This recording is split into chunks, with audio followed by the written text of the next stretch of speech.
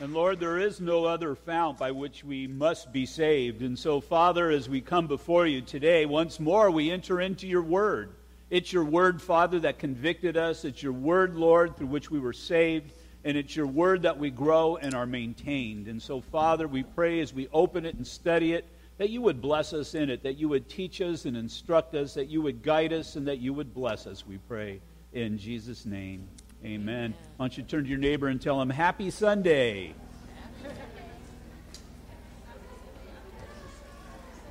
Happy Sunday.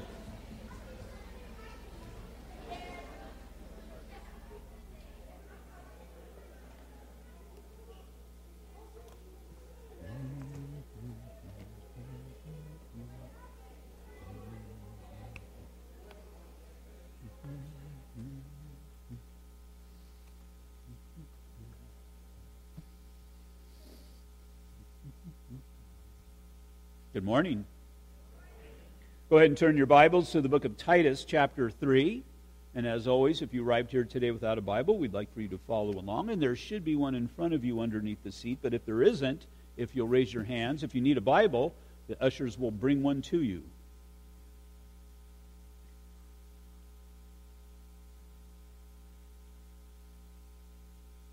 Titus, chapter 3, start reading at verse 5. Go ahead and stand for the reading of God's Word. Last week we had a test, and some of you failed. If you don't know what that means, then don't worry about it. Don't worry about it, eh? Titus chapter 3, starting at verse 5. Not by works of righteousness which we have done, but according to his mercy he saved us, through the washing of regeneration and renewing of the Holy Spirit, whom he poured out on us abundantly through Jesus Christ our Savior, that having been justified by his grace, we should become heirs according to the hope of eternal life. This is a faithful saying, and these things I want you to affirm constantly, that those who have believed in God should be careful to maintain good works. These things are good and profitable to men. Father, we just pray as we look at these things, that you would bless us, that you would guide us in them, that you would make them applicable to our lives. And Father, we would have a mind to do them. And so we lift up this next period of time, just asking God that you would bless us and make this message, Father, real to our lives, we ask. In Jesus' name, amen. Go ahead and be seated. Now, every Christmas, it started to be a tradition a couple of years ago, probably even more than a couple. Time goes so fast when you're getting older. But my wife cooks a prime rib. She cooks that prime rib every year. When I get home from church, it's just about ready to go. Well, we started this past Christmas meeting at my daughter's house out in Yucca Valley, and she kept up the tradition. Now, part of the tradition is that the patriarch, that means the oldest guy, which is me now, he's the one who carves the prime rib. Now, when a man carves the prime rib, it just means that he holds the knife. He has two women telling him what he's doing wrong and one woman telling him how to do it right. But nonetheless, as you're doing it, there's an element of torture to it, because you're sitting there and you're smelling that prime rib. You know, they cook it, and now you got to let it rest because it gets tired in the oven. And so you let it rest for a period of time. I think it's like 5 minutes or something like that. And then you sink the knife in and all the juices come out and it releases just this aroma that is so desirous. Well, we are told in 2 Corinthians chapter 2, verse 15, for we are to God the aroma of Christ, to those who are being saved and those who are perishing. God sees in us something that is well-pleasing. But what is it that releases the aroma? Well, for that prime rib, it's been in the heat. It's been in the oven for quite a few hours. And so for us, it's the heat. It's the heat when you are tested through trials and tribulations that releases that aroma of Christ. Now keep in mind, aroma, when you look at the book of Exodus and Leviticus, it speaks of the various sacrifices, and it was that aroma of the sacrifice that was well-pleasing to God. Well, we're that holy sacrifice. Well, we present ourselves as that living sacrifice, and it's that aroma of a living sacrifice. How you live your Christian life, that is going to be that well-pleasing aroma to God. And so today we've got to consider ourselves, because it's how Paul, to this young pastor Titus, is closing out this letter. what kind of aroma do I present to the Lord? Because there's a wide variety of them, as we all well know. There's those aromas, such as from prime rib, that's real pleasing. There's other aromas that can be just a undesirable stench. Which one? Which one am I? Which one am I to the Lord as I live my Christian life? It's that which I need to concern. And so the Bible, certain things just kind of come around every so often. And every so often there's reminders and there's kind of personal tests. And when I say test, I'm just saying maybe a list that I go through and compare to where I'm at with the Lord. Have I forgotten certain things? Have I gotten away from, well, just as we read, the blood of the Lord Jesus Christ? Because it's that day of my salvation, first love, that my life was altered. And really, you never progress away from that. You grow in that. And if I ever progress, or at least I think I'm progressing away from it, then in actuality, I backslid.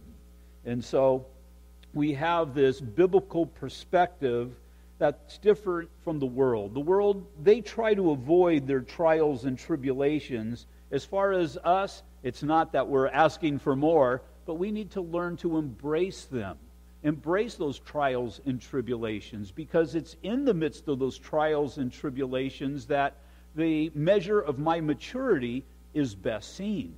And again, it's not that I need to evaluate yours or you need to evaluate my maturity, but I need to evaluate mine and you need to evaluate yours so that we know that we are growing in the knowledge of the Lord Jesus Christ. And even in the midst of ministry, we've got to see that ministry opportunities sometimes come disguised as problems. And problems very often come disguised as people.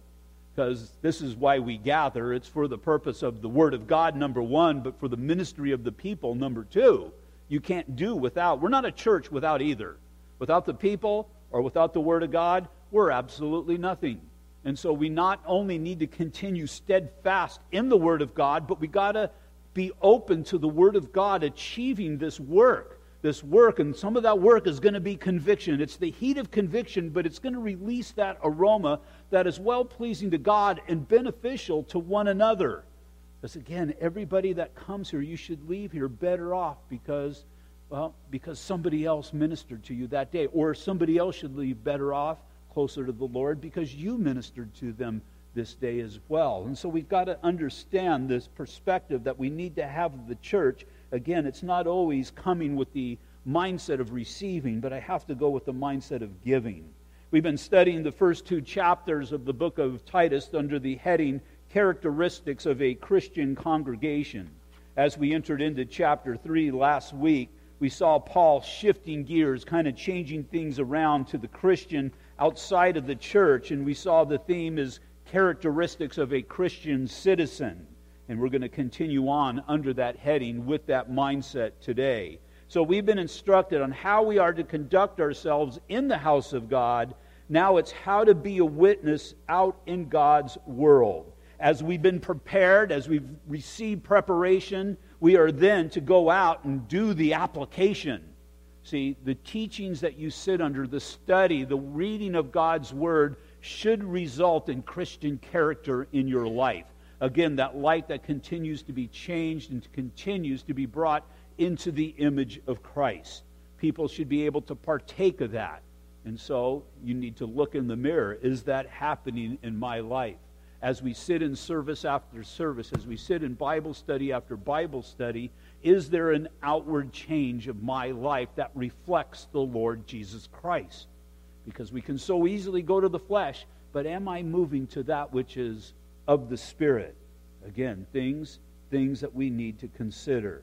So as far as our approach to chapter 3, this study isn't going to be so much about troubles, trials, and testings, but we're going to look at how can I not be the trouble? How can I not be the trial? Or how can I not be the test? Because, the church, it's all about the people. But sometimes you think it'd be so much easier if there was no people.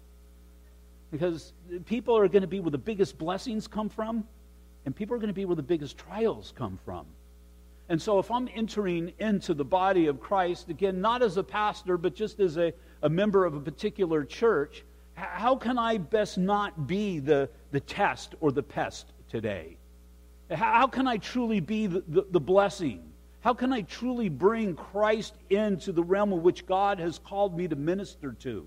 Minister, maybe it's in children's ministry, or maybe it's just out in the fellowship area after church. Wherever it might be, how can I bring that blessing to, well, whoever it is that God desires me to bring a blessing? So what I want to look at is going to be under the heading is of, are you going to be a test or a pest?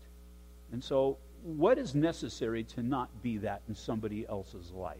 Look at it from the opposite. How can I bring a blessing into somebody else's life? Well, first, there is my societal Christian duty. We looked at this in detail last week, verses 1 through 2.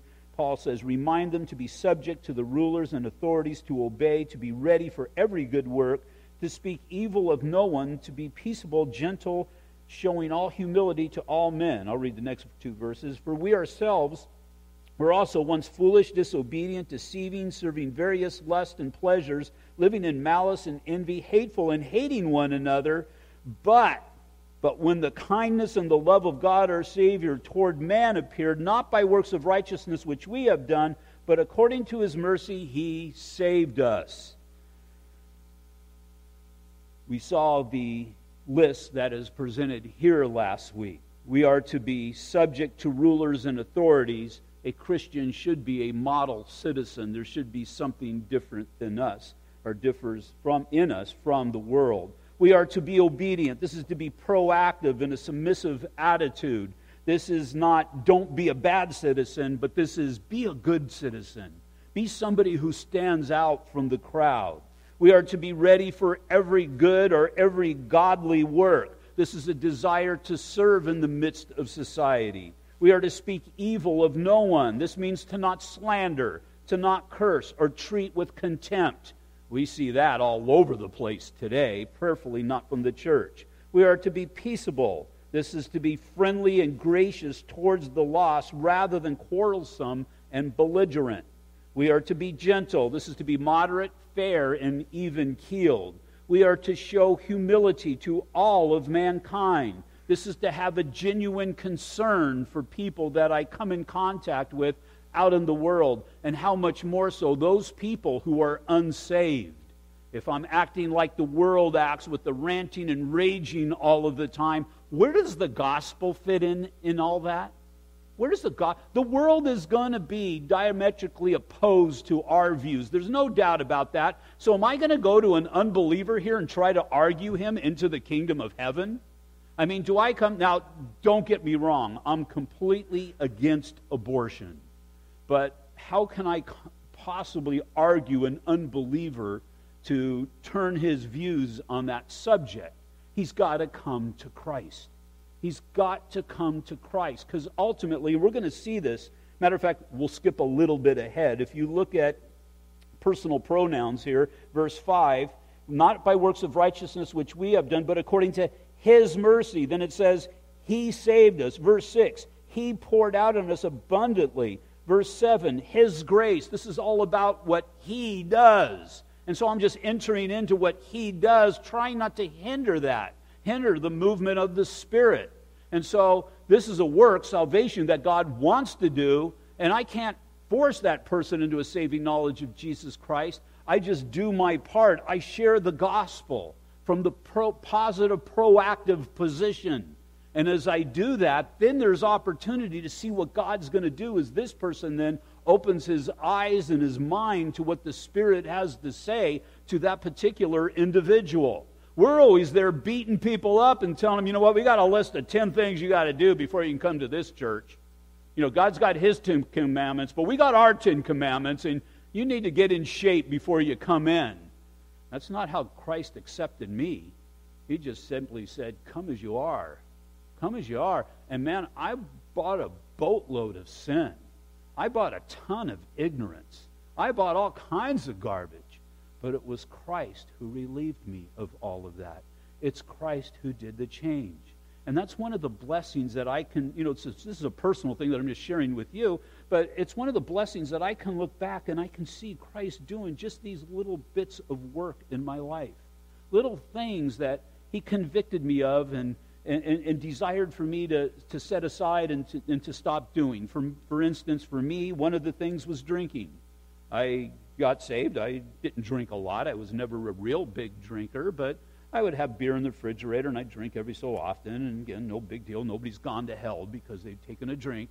And so God just impressed upon my heart. There just started to be this conviction with every beer tap that I would pop.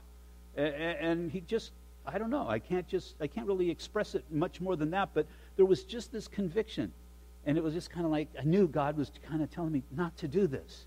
And I kind of disobeyed for a while, but I'm learning to hear the voice of the Lord. And he ended up telling me and made it very clear to me, not an audible voice, but just made it very clear to me. And it's one of those things that I set aside. Now, that's just an example of one thing. There was many things, because there was a lot of things. But God does this thorough work within all of our lives. And everybody here would have a different story in what God has told them to do and what they did do. Now, there's us who will kind of play tug-of-war with God. God's told me not to do this anymore, I'm not going to do it. And then, 3 months later, you're doing it again. And, it's a process. It's this process that God is working out in our lives. And guess what? It never stops. It never stops. Is there anybody here who's been completely perfected? Because I'm going to go sit down and you can come up here. That just doesn't happen. This is a continuous process that goes on until we're with the Lord Jesus Christ. And so we see that I'm not to bring an offense out into this world.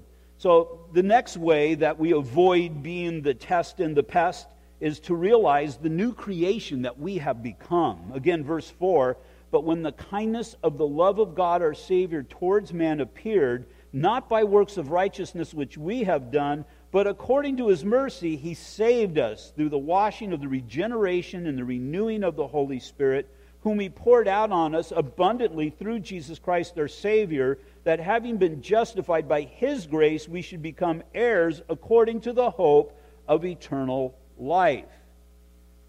2 Corinthians 5:17 tells us, therefore, if anyone is in Christ, anyone's in Christ, he's a new creation. And what we have here is dynamics of those who are a new creation. Now, preface this little list with this. Not every list is complete. This is what was going on at the church at Crete at the time, so these elements that are listed here were necessary. Really, if you want a list, read this. This is the list. But there's certain areas that God was ministering to that particular church. I believe that the Lord has called us to study the book of Titus, and so there's certain elements that this church is dealing with. There's certain elements that us individuals are dealing with as well. And so the idea here is to realize the magnitude of the power that caused change in your life. And that was the cross. That was the cross. You can call it the blood of the Lamb, the fount as we were singing, sacrificial death, the atoning death, whatever. It's all encompassed in the cross of Christ.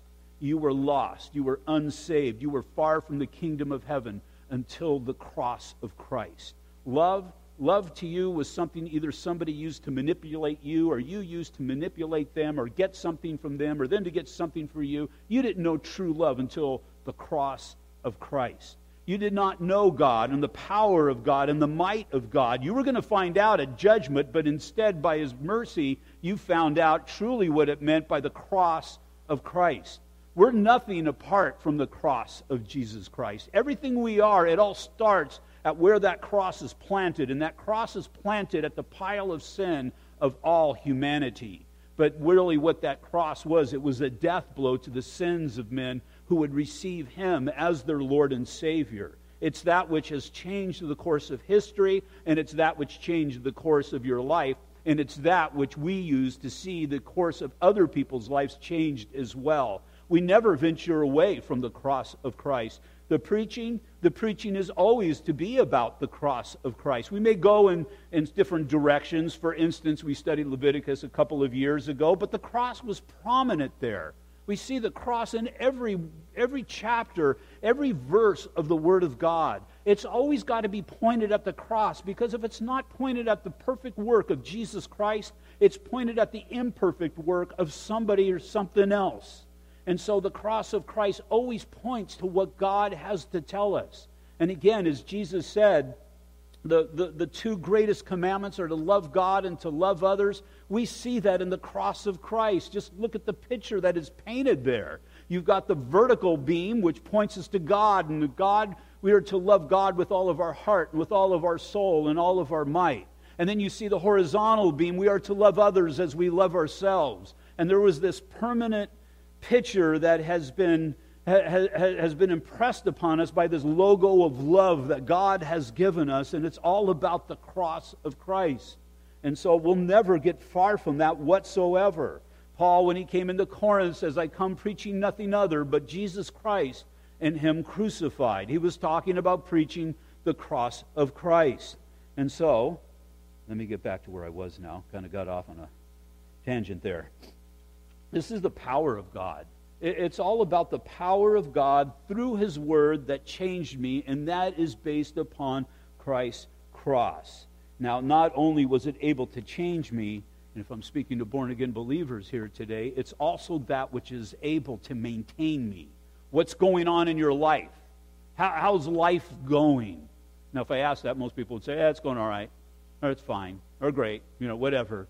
But then there's always issues, because I know you people, you all got issues. We all got issues.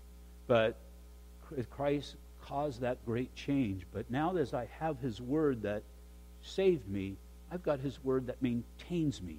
And so often we can forget that. Because how many people do you know, and maybe you've done this yourself, you get saved and you kind of, okay, well, I've done that. Now what do I go on to? And you kind of go on in your life, and though the cross is there, you've kind of wandered away from the cross.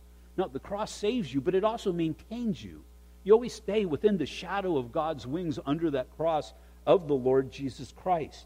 And so when we forget this, we tend to fail or to fall into the flesh. In Galatians chapter 3, verse 3, are you so foolish, having begun in the Spirit, are you now being made perfect in the flesh or mature in the flesh?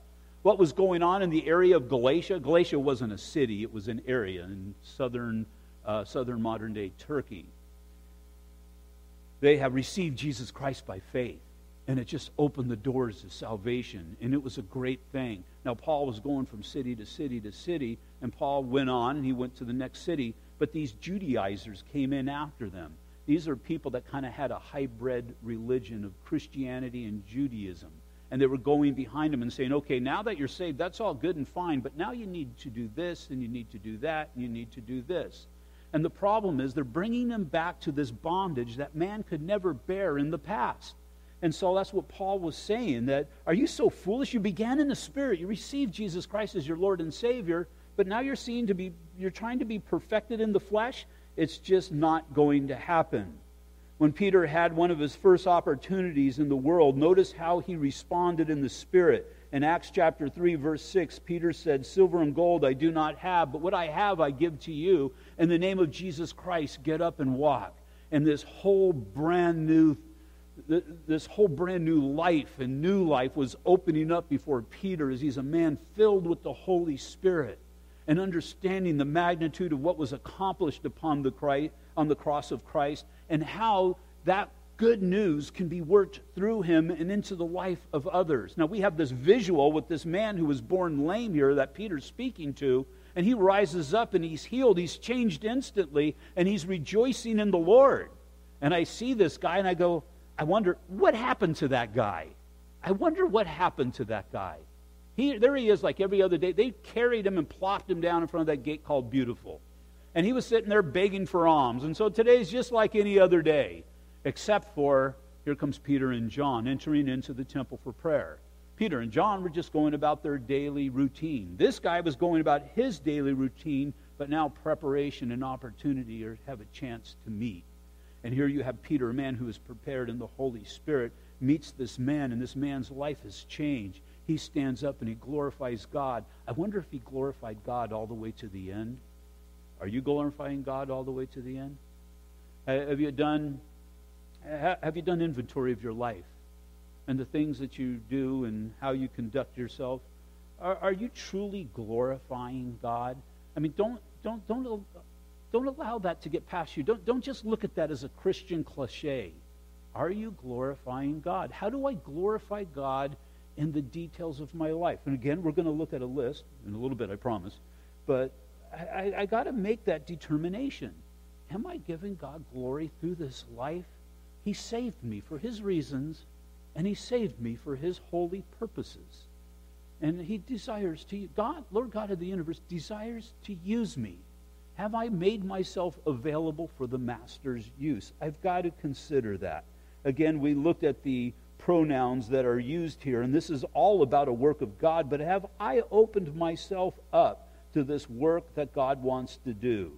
So, by way of remembrance, because we so easily forget, let's look at God's revelation of salvation. And the first point that I want to look at is in verse 4, but when the kindness and love of God our Savior appeared. That word kindness is the first step of salvation that initiated repentance. We're told this in the book of Romans chapter 2, verse 4, or do you despise the riches of His goodness or kindness, forbearance and long-suffering, not knowing that the goodness of God leads us to repentance? It wasn't the threat of God that led us to repentance. That was traditional religion.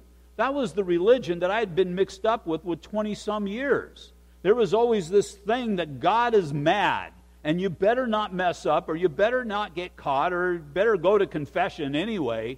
And I was always concerned that God is seated on this throne, and He's mad at me, and He's not happy to me, and I could just only hope that I could get into heaven.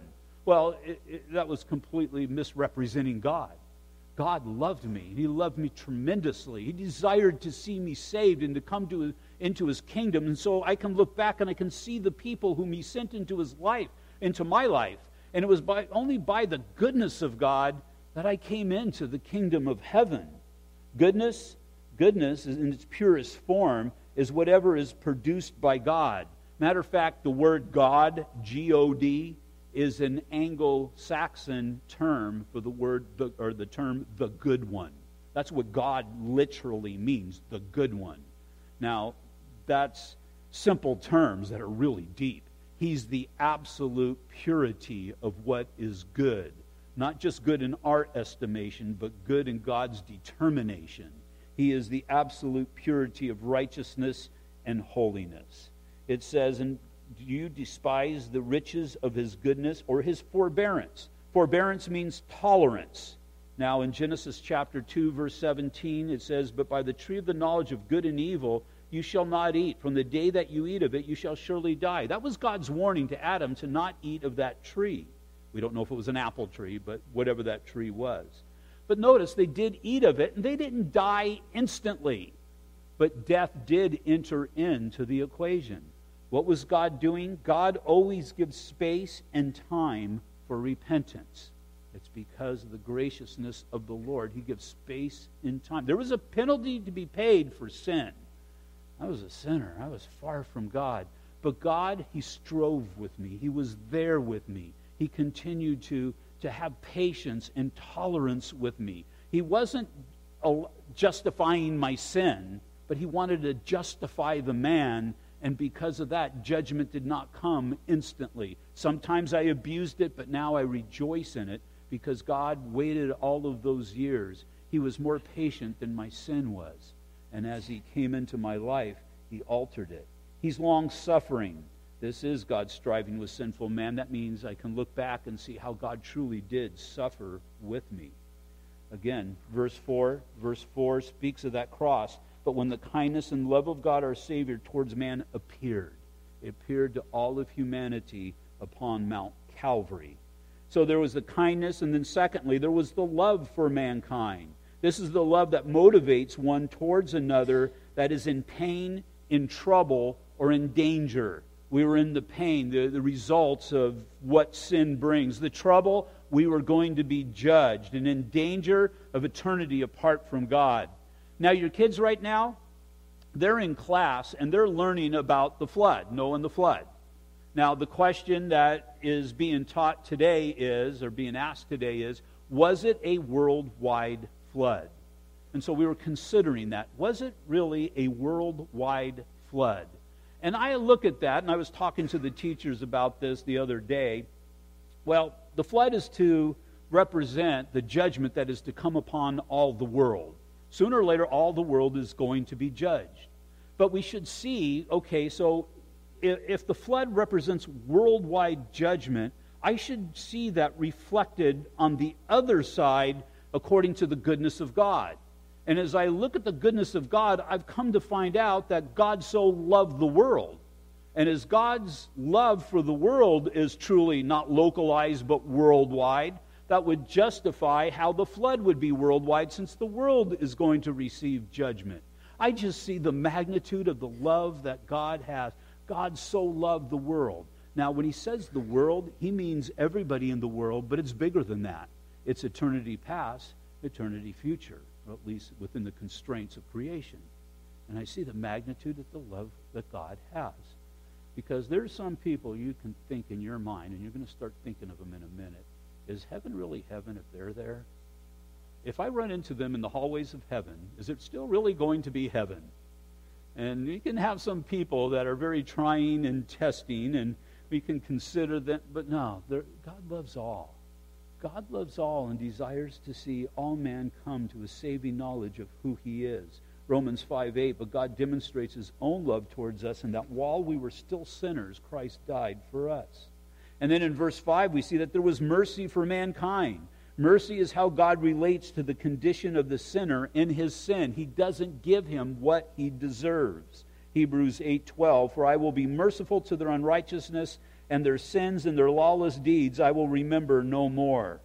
Fourthly, in our salvation revelation, there was the washing of regeneration. Again in verse 5, this is simply the idea of being born again.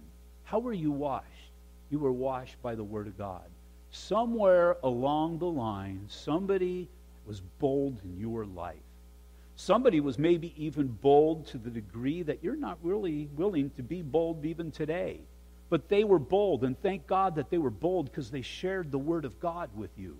And when they shared the Word of God with you, God opened this door that had been slammed shut within your heart, and you came to the point of belief. And as you believed in that message that was given, then God used it to alter the course of your life.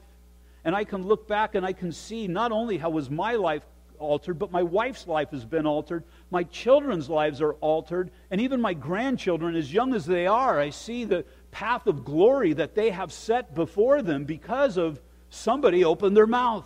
Somebody wasn't afraid. Somebody wasn't ashamed of the gospel. They didn't neglect to see the value of the gospel and what it was able to achieve in somebody's life.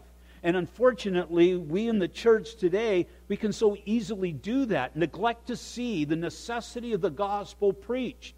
Because people don't just get saved.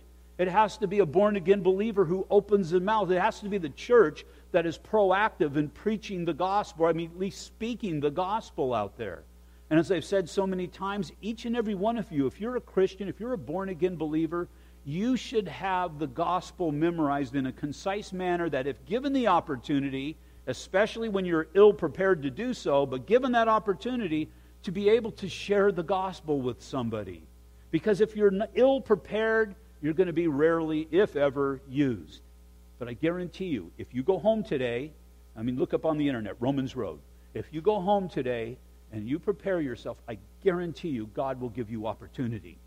If you're not prepared, and this is almost a cruel thing, He's going to give you opportunity. You're not going to know what you did or what you were supposed to do. And you're going to realize the opportunity that you missed. And so be prepared. Be ready for every good work. And I guarantee you God will bring good works to your door. John 3:5, Jesus answered, most surely I say to you, unless one is born of water and the Spirit, he cannot enter the kingdom of heaven. And then fifthly, the fifth revelation of salvation in verse 5 is renewal. Renewal speaks of the Holy Spirit's part in the sanctification process. This is the power of God to change you. Now, sanctification and salvation are closely linked together because really salvation is part of sanctification. Sanctification is just simply the removal of ourselves from the world and being brought into God's kingdom. And so on the day that I was saved, somebody spoke the word of God. But what was the power behind it? It was the Holy Spirit that altered my life. It was the Holy Spirit that changed me. It's the Holy Spirit that convicted me. Because again, Why would anybody, who cares if you gave up alcohol or if you had that, you weren't an alcoholic? Why would you do something like that? The Holy Spirit just said so. Holy Spirit said so? Did he say, Mike? No, it wasn't that. There was just that conviction and there was that knowledge. I can't explain it to you in detail. It's one of those things you can't really explain, but once you experience, you know exactly what's going on. And really, if you're a born-again believer, the Holy Spirit dwells inside of you, and never again will you be able to sin freely without conviction. The Holy Spirit can say, that's a bad thing you just did, but you know what that conviction is as the Spirit works in your soul. Because again, God loved you too much just to leave you how you were, and He loves you even so much more that He's going to mold you into whom He desires for you to be. We have this God who is so great and so compassionate. And so this is God who empowers us to change. 1 Corinthians 6:11, and such were some of you, but you were washed, you were sanctified, you were justified in the name of the Lord Jesus and by the Spirit of our God. The sixth revelation is a validation of salvation, the sending of a Son. This is in verse 6, whom He poured out on us abundantly through Jesus Christ our Savior. God loved the world that He gave of His Son. He sent His Son so that we would understand who God is. If you read through the one-year Bible, we're in Exodus, and we just seen where Moses went and got the law. And they came to this mountain. They saw God on the mountain. They didn't see a man up on the mountain. What did they see on the mountain? They saw the glory up on the mountain. Because the Bible's very clear. Nobody has looked upon the face of God and lived. There was this glory. This is the absolute purity of God that would cause a person to come into His presence who hasn't been cleansed of his sin to perish. You can't even get close to it. I saw something, I don't remember where I saw this, but it was kind of, well, you'll get the joke here in a minute, but it was just this little news flash. North Korea puts first man on the sun. Because first, you're just reading through things and wait a minute, that's impossible. Because nobody can get close to the sun. I mean, you know what would happen. As you come closer and closer, it's going to get hot and just whatever. It's just going to explode into flames. That's the same thing coming into the presence of the Holy God. It's only through Jesus Christ. We saw that just a few weeks ago, that nobody has ever seen God. Nobody has ever looked at God. The only way we see God is the exact representation of God through Jesus Christ. He's God, but what I'm talking about is the Father and all of His purity. Christ set aside some of His godly attributes, became flesh, so that we would be able to see, know, and comprehend who our God truly is, and what true righteousness and holiness really is. And then the last stated revelation of salvation is justification by His grace. Verse 7, that having been justified by His grace, we should become heirs according to the hope of eternal life.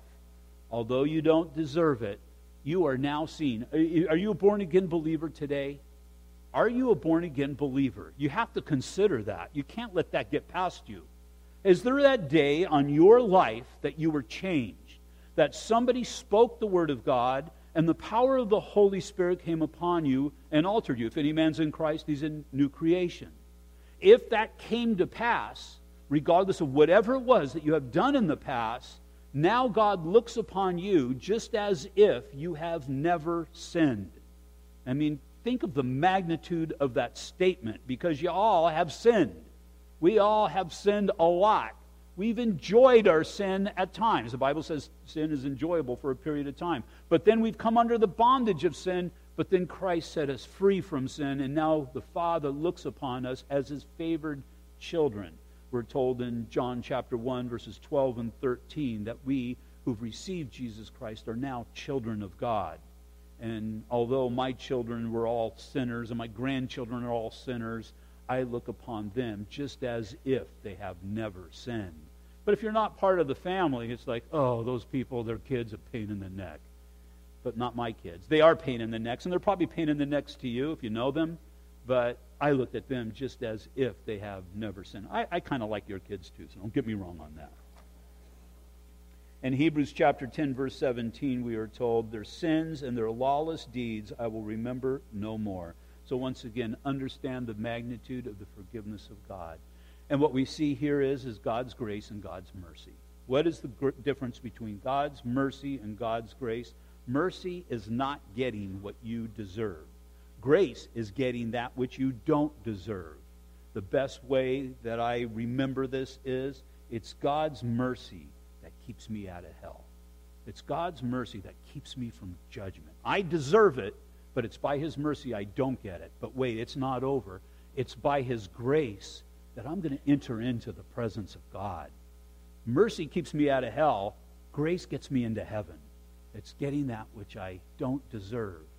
So again, here's this list. This reminder to you so that you wouldn't forget. Not to beat you up with it, but just a reminder to remember how good God has been to you in your life. To understand in the midst of everything that's going on in our society, and my wife and I were talking about it last night, our society is a mess. And it's not Trump's fault. It's because man has turned his heart from God. And we see this isn't just in our country, we see this as worldwide. And if you read right here all the way to the end, it's going to get a whole lot worse. But the thing about it is, God entered into our lives. Yet while we were still sinners, He died for us. But then even that one day, even when we were walking in darkness, this marvelous light entered in and altered the course, altered the reality of who we are. Now, based upon what He has done, what kind of people should we be? And these are the things, as we go through lists like these, that we really need to consider. That you need to do an evaluation. You're like, am I really living up to these things? Because if you're just coming here and sitting here for every Sunday and just kind of going through the routine, if you're keeping your eyes open, but in actuality your brain's fast asleep, are you even really saved? Are you really saved? Jesus said, why do you call me Lord, Lord, and not do the things that I say? These things are serious because you just never know. You never know when your life is going to be required of you. And so our resulting behavior based upon these 7 things, look at verse 8. This is a faithful saying, and these things I want to confirm constantly, that those who have believed in God should be careful to maintain good works. These things are good and profitable for men. How do I avoid being offensive? By being godlike in all of my relationships. To be that citizen out in society that is representing Jesus Christ. It's why we're told in Ephesians and in Colossians, take off the old man. You come home from work, you're sweaty, you're dirty, you take off all that stuff because, well, especially me, when I was working electric, I could get pretty dirty. We did a job out in General Tire in the city of Industry. They were closing their factories down, and I had to go up there in a lift and take down lights when I was an electrician, and on top of those lights was about an inch of this fine rubber powder. It was just, and as soon as it just got, so I came home just filthy. My wife wouldn't hug me. She didn't really want to get too close to me because it was summer and you're working up there too, so you were hot, stinky, sweaty, and all full of black rubber. And so what I had to do is I had to take off all that garbage. I had to be washed clean, and then I put on the new. And then I was all fresh and smiley Mike, and then she gave me a kiss. But that's how we are to be out in society. All society is out there in clothes that they look like a bunch of dirty bums, if you will. We put on Christ. We put on the Lord Jesus Christ so that they would see. They would see a life lived to the glory of God. What they're doing right now in a lot of this, they're trying to hold on to their process of making heaven here on earth. That's not going to happen. Matter of fact, it's going to become more and more like hell here on earth. But we are destined for heaven. We're going to God's glorious place. We need to put Christ on. We need to act accordingly. And then lastly, how to avoid becoming the test or the pest. Don't confuse the heavy with the holy. Don't confuse the heavy with the holy. And what I mean by heavy, it's those things that we would call in our Christian lives deep.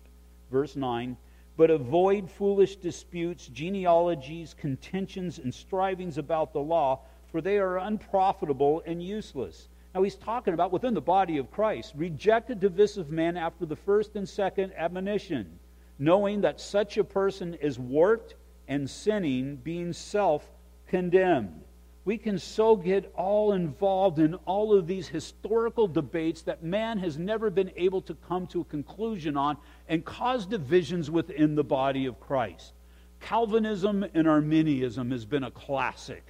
Now, am I a Calvinist or am I an Arminianist? Sometimes an Arminianist, sometimes I'm a Calvinist. It just depends where the Word of God goes. Now, if somebody's a staunch one way or the other, they would laugh and say, well, you can't do that. And they try to get you over to their side, but in actuality, they're choosing up sides, which is divisive in the body of Christ. If you have beliefs that lean towards Calvinism, praise God. Just love Jesus, put on Christ, and go out and share the gospel. And the same thing if you're on the other side of the equation. And if you don't know what either of those really mean, then you're even so much the better off. Just go forth and understand that you're a child of God through faith in Jesus and be found faithful in what God has called you to do.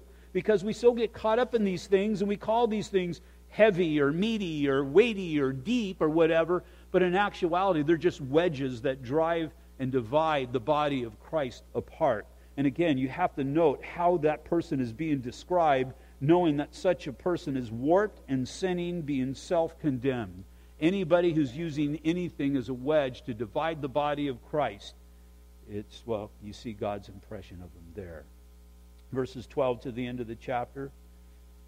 When I send Artemas to you, or Tychicus, be diligent to come to me at Nicopolis, for I have decided to spend the winter there. Send Zenas the lawyer and Apollos on their journey with haste, that they may lack nothing. And let our people also learn to maintain good works, to meet urgent needs, that they may not be unfruitful. Let all who are with me greet you. Greet those who love us in the faith. Grace be with you all. Amen. Characteristics of a Christian congregation. How are we doing? How can you make it better? Characteristics of a Christian citizen. How are you doing? How can you be better? Father, I pray that you would cause us to consider these things, because it's in the midst of these things, how we are, how we conduct ourselves in the house of God, that Lord, we see that that's going to have major impact upon the ministry that you have called us to. Lord, how we conduct ourselves as we are out there in the world, it's going to have major impact, Father, in what you want us to do. And so, Lord, the question needs to be asked, what do you want us to do? Well, you answered that right at the beginning. We are to go forth and make disciples, baptizing them in the name of the Father, the Son, and the Holy Spirit. We have not been called to build any one particular church or to glorify any man or build any kind of kingdom that is apart from yours, but we are just to be faithful in all that you have called us to do. And so, Father, I pray that you would fill us with your Spirit, enable us to get over and to get past ourselves. And, Father, I pray that we would be people motivated by your cross, the cross where you died to yourself for the benefit of the others. Father, I pray that we would be people who die to ourselves for the benefit of others. But Lord, we can talk about these things, we can study these things, but unless people are right in your sight, it matters not. We've got to do the first things, and the first things need to be done first. And so, Father, I pray for everybody here. I pray for those in the fellowship hall. Anybody may be listening to the study. Where are we at with you, Lord?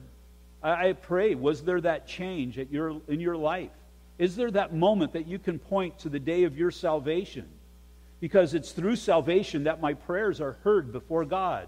It's through salvation that I possess the Holy Spirit that, number one, keeps me for that day of my salvation, but also guides me through my Christian life.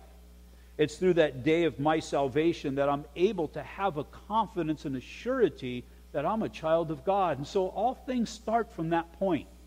And so today, if there's anybody here that does not have that point, if you don't have that point to look back to, this is the opportunity. And this isn't just something that you randomly desire, but this is something that God guides you to. As the Word of God has gone out in this place today, it's time for that consideration and maybe even that commitment if you have yet to commit. And so as eyes are closed and heads are bowed, because this is something that is personal, but it's also something to be done in a public manner. Everybody that Jesus called, everybody that Jesus said, come and follow me, it was done in the public because it's all for the purpose of a witness. And so again, if you've yet to receive Jesus Christ as your Lord and Savior, Or are you just not sure and you need that point? Lift your hand up and just allow me to see it, to recognize it, and to acknowledge it. Is there anybody here today? Again, if you're in the overflow area, you can lift your hand there. Not going to make a spectacle out of anybody. Eyes are closed, heads are bowed. This is something you're doing in response to the Lord. I see your hand off to my left. Is there anybody else? Is there anybody else? It's a hard thing to do, but it should be a hard thing to do because this is surely as Christ gave his life upon the cross, he's asking you to give your life because of the cross. If you're in the fellowship area, you can raise your hand there. Is there anybody else before we pray? Anybody? Don't allow this moment to get past. I see your hand to my right. Anybody else? Just want to be patient in case there's somebody here struggling today. Allow the Spirit to speak to your heart. Submit yourself to the Spirit, and you'll see your life change. Anybody else before we pray? You can put your hand down. Let's pray. Father, we come before you, and you've seen the hands that have gone up before you, Lord. And Father, these are just your children reaching up to you, desiring, Father, what it is that you have to offer. And Lord, just the things that we've talked about are things that we are to be working on. But Father, instantly we have right standing in you. We're justified, seen just as if we've never sinned. We're looked down upon as your children. And Father, I pray that the remainder of our lives, even those who know that we are saved, but Father, this would just be one of those checkpoints where you have spoken to us, and we would look back at this time as a time to make a vow, to make a commitment, to move forward in you. And so, Father, you have called us to make a difference in this world. First, Lord, I pray for the difference that needs to be made in our lives and pray that it would spring forth from that. So we just thank you for this morning. I pray for those who have lifted their hands that you'd fill them with your Spirit and enable them in your purposes, we pray. In Jesus' name, amen. Will you all stand, please?